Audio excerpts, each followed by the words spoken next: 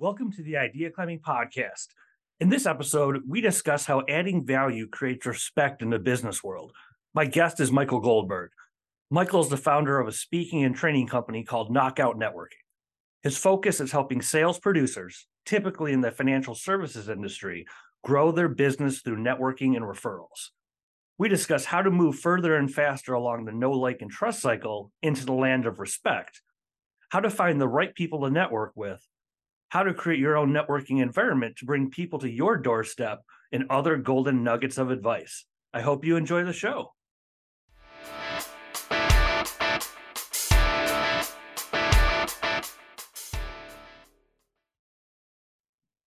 Hello, Michael. Thank you for being here today. I appreciate you making the time. Hey, Mark. I appreciate having it.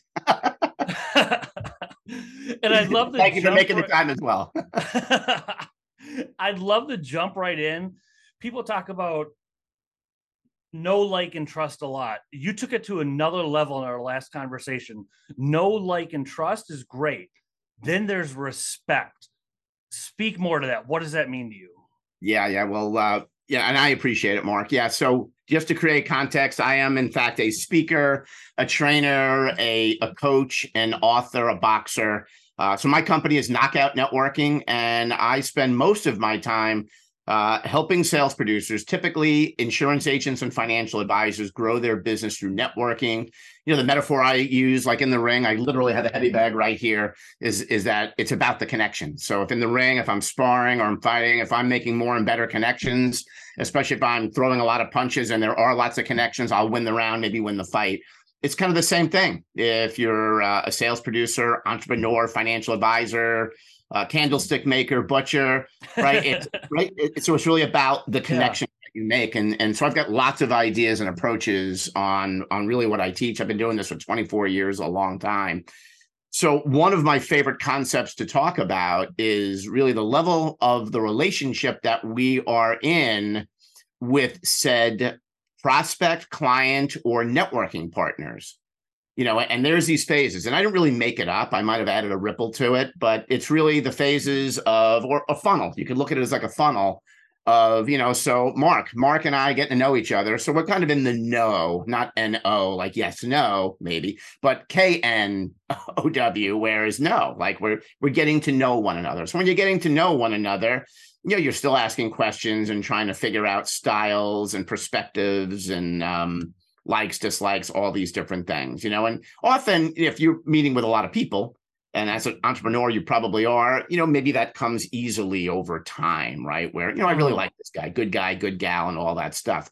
It doesn't mean you're going to open up your Rolodex, which is what we used to call your database in the good old days, right? Where, you know, I'm meeting somebody for the first, second time, or I don't know them well. I'm probably not going to connect them to my best client, you know, probably not, right? Or have them babysit my kids or something like that, right? So it's, you know, just to create context.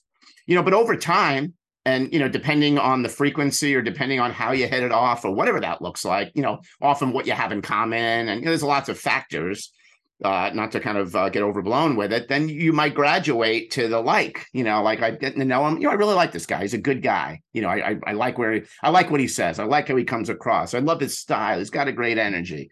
So you got know, like, and then trust. So trust is that you trust that he or she is smart. You trust that he or she has a body of work, is successful, you know, knows what they're talking about, is credible, is great at what they do, is confident, and would make you look good where you might connect them with other people. And then there's the respect, right? The respect is like the ripple of, you know, not only do I trust this person, but I respect the fact that because of their style, their body of work, their track record, you know, and the relationship that we've established, that they are going to have the respect, you know, and they're going to come across in a way that they're going to take care of whomever it is I'm connecting them with, whether it's an introduction, a direct referral, whatever it is, and take really good care, in which case it's going to be a win-win-win. Like it's a win that somebody probably lands a client, right? Perhaps, you know, or somebody, you know, lands a service on the receiving end of that. And I'm going to look good because it's going to be a win, because I'm going to feel great that it's a win-win and that the whole thing made me look good too. So now there's going to be respect throughout all parties, in which case that whole dynamic can continue to grow and, and flourish. Well, on that spectrum, how can you accelerate to get to the respect situation? Yeah, well, I think for one thing, I think you need to really start off with like, know and like, because if that's not there, unless there's a miscommunication or a difference in styles, you have to kind of work on that. So like a story I love to tell is, so I lead a national networking organization, Mark, I know you know all about it, called the Networking Group, right? TNG, or as in the Networking Group, it's actually called that. So there's a guy that is one of our members who is a CPA. I know this guy for probably 25 years. But I was part of a group with him 25 years ago, and he didn't like me at all when we just first started off. He thought I spoke too much. I was just too overbearing. Maybe I am, right? But he was just kind of like this quieter guy that just kind of, but I liked him. He was super smart, super committed to the group. He was always there early, stayed late. And I knew he didn't have a great feel for me. So what I would do is I would get there early and I would sit next to him, and he'd roll his eyes, and I would sit, but not to be obnoxious. But I was really looking to work on the relationship because I got the sense he didn't take to me. And it was for no good reason other than he just got a certain impression. So I just, I would tone it down when I was near him and ask him a lot of questions, and again, not being obnoxious, but I was just really just trying to befriend him, and as a result, we did become really good friends, and he got to understand me and value me he ultimately hired me to hire his staff and consult and do all these different things. And to this day, we're really tight. He's part of my group today, 25 years later or 20 some odd years later, so that was and I'm not saying it always works out that way, that you can always win somebody over, but there was no real reason for there not to be a good connect. And it bothered me since I teach relationship building skills. So I just thought, let me just try to understand this guy and kind of see where he's coming from and be interested in what he's doing. And if I can develop like, trust, respect with him, maybe I can be a resource to him and help him in some way. And that all those things happened, so that's a long-winded way to get to, you've got to really establish that with people in having a mechanism to do that. There's got to be good reasons. And I think at the end of it, it's got to be a win-win. It's got to be collaborative. It's, how can we be resources for one another? How can we be helpful to one another? And, I think if that effort is there, if you didn't have a connection before outside of backstory, you could look to establish one. So is it asking the right questions and being genuinely interested in the other person? Yeah, well, it's got to be genuine. I think it's asking the right questions, and being of service, and trying to build on that. Because, and the reality is, we don't hit it off with everybody, of course. Even I, hard to believe, even I don't hit it off with everybody. But I do know that in a networking environment, when it's face-to-face, not so much virtual, it's probably different numbers.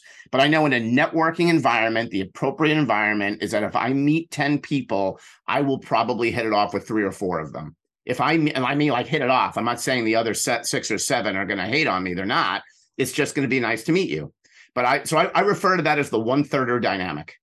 If I meet 3 people on an event, I probably really just hit it off. Like you had me at hello with probably 1 or 2 of those people. I just believe if you're a good networker that you will establish the right out of the gate with about 1/3 or so, maybe just a bit better than 1/3 of the people that you meet, given that the environment is set up for that.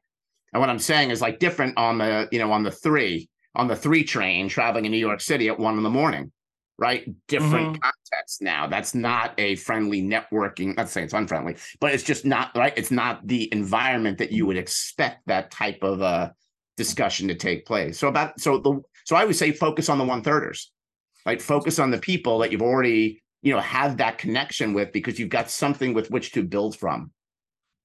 So this kind of segues into what we were talking about with target marketing and getting in front of the right people. Yeah. How do you find the environments like you just mentioned? How do you find the right environments to to meet the 1/3ers, right? And not have, and I'll use air quotes for people listening, one of those weeks where it's like, oh my God, I cannot get on Zoom with another person. Nothing's going right. How do you find those target markets in the environment to meet them? I just know that for me, myself, and I love working with high energy people, typically, that are really focused on their business and they have to bring in clients in order to bring in revenue. Like, for an example, there are professions like banking where you could suck as a banker. And this is no disrespect to bankers. You could suck as a banker and still make a good living because you're getting paid to do that from the bank. As a financial advisor, you can't do that. You can't suck as a financial advisor and run a good business or practice. Can't do it. So you've got to be really good, and you've got to be a great connector in order to be able to bring in the right level of business. So I like that mentality because I'm like that. So one of the reasons why I chose as my own target market the insurance or financial services industry is that you've got to be really smart, and you can't suck at networking to be successful at it. So I thought if I could mirror the type of people that I want to work with to those that I want to work with, and they're very much like me, that was a really good motive to pick the insurance and financial services industry as a target market. And, right, so it maximizes the chance that I'm going to make that 1/3 connection, right? And it's also an industry that has the resources, to pay me the way I want to be paid, but also has the resources where my clients get paid they want to be paid if they listen to some of the things I'm suggesting. So it becomes a win-win. So picking those markets, it sounds like, is passion one of the common threads where you have to find people that you're passionate about talking to, so you can be genuinely interested in them and then play the 1/3 game. I mean, would that be on point? Yeah, I think that's on point. So that's one motive or one aspect. Another aspect could be that you've got a background, or you've got a track record or experience in that market. So I'll use the financial advisor, example, is that if you're a financial advisor, but you used to be in car sales, right, automotive sales, is that might be a good target market for you to work with, potentially with clients that are in that environment. Why? Because that environment. You have an expertise that other financial advisors may not have within that environment. Like, he gets us. He used to be one of us. So that could be another motive for a target market. Another one could be, if, again, we'll stick with the financial advisor analogy, it could be a profession, an industry, a profession, a market segment, a niche that's underinsured typically, that's notoriously underinsured, or that's notoriously bad at their own asset management. So that could be a motive as well, is that they're not good at the thing that I do, in which case there's an opportunity, right? Just notorious. But it's being specific. It can't be, anyone, everyone, someone. It's got to be, sales professionals, automotive sales, and I'm just making this up. So yeah. Automotive sales professionals aren't good at money management, and I've got that background in it. So therefore, that could be a good target market for me. Others could be, that you have an affinity towards a marketplace. So like if I'm a financial advisor, and my mom had Parkinson's disease, and truth be told, my mom did have Parkinson's disease. But then maybe the special needs vertical could be a target market where you're helping as a financial advisor those that are saddled with family members that have Parkinson's, right? That could be a very defined market. I was just working with an advisor earlier that's Chinese. And she's been in this country for 30 some odd years. And when she migrated over, she didn't know anybody. And she didn't have any money. So her marketplace now is, specific to her own background and nationality, where it's really the Chinese or certain, the ethnic marketplace, to lack of a better way of putting it. And those that, maybe are struggling with the questions that she struggled with when she came to this country, because she can speak to those experiences and has an affinity towards that marketplace. So that could be another motive or avenue towards figuring out the right target market. And with know, like, trust, respect, could you speak a little bit to creating your own environment? Because you've done it so well with the networking group. Oh, thank you. Yeah. Because people, if they're going to come in, they're going to already at least know you or know of you, like you because you created an environment for them. Then trust and respect can get built. But how do you build that so you start bringing people to you instead of going to them? Right. So, with the networking group, we do have a culture there. A lot of people personify the culture with me, which is very nice and flattering, but it is definitely a team effort. But, we've created a culture and a target market with the networking group, which is really entrepreneurs and business owners. And we've got like a 5-bullet point approach to really what our vetting is to ensure that the culture is what it is. Because, of course, we have our own target market, like you've alluded to. So we target business professionals, typically that are in their own business or they're service providers, and they have to generate revenue. So they're business development focused. So right, and it's got to be the right type of business. It couldn't really necessarily be a corporate person necessarily. It's usually something that's more entrepreneurial, where they've got to bring in the business. We look at body of work. Like you've got to, have a certain track record and level of success in your marketplace. So you can't be brandy new. Or if you are brandy new in your role, that you're not brandy new to the business. Like you might have a strong business acumen, but you're new in this role. That's okay, right? Just as long as you're not just figuring it all out. Mm-hmm. Third thing we look at is you've got to be a connector. You've got to get that networking is all about the give. It's not about the take. It's all about the how can I help. So you've got to have this level of service, about you. So that's something we look at. Fourth thing we look at is geography. So where you are in the country or other countries kind of matters. I know most of our meetings are virtual, some are live, but geography does factor into it. Like last night, we had a big event. We had almost 40 people at our event. It was a virtual event. It was a New York City based event, but we had literally had people from all over the world. We had people from Canada. We had one woman from London. I think she was actually traveling in Scotland, but she's yeah. So this was a 6 p.m. meeting. For her, it was 11 p.m. And, so she was part of this. So some people from wherever, right? So it attracted that, but geography kind of matters. And the fifth thing that we look at from a target marketing standpoint, our networking group, is you've got to be, and we have it written somewhere, you've got to be freaking fun. Like you've got to be fun. You've got to, you got to be into this. You got to be love hanging out with people and helping them. So imagine putting, even in a virtual meeting, putting those 5 types of liquors into a drink and shaking it up, like what that looks like, right? It ends up being a really dynamic group of people, that are truly there for the right reasons. It's a heck of a lot of fun, and people are doing business. I love that aspect of fun. And we had spoken about this too. How do you make meetings relevant and fun? Because they can go, I would imagine they can go, well, not imagine, but I know they can go one way or the other. It can be, oh, this is a great time. We had a beer, blah, blah, blah. Didn't move the needle with my business. Well, at the end of the day, it's got to be a value. It's got to be valuable. So people are into having fun as long as you're attracting the right people. But at the end of the day, it's got to be value. And for many, it's not even about the business. They just assume if I participate and I'm active and I do all the things that the organization's training me and coaching me to do, that the business will be there.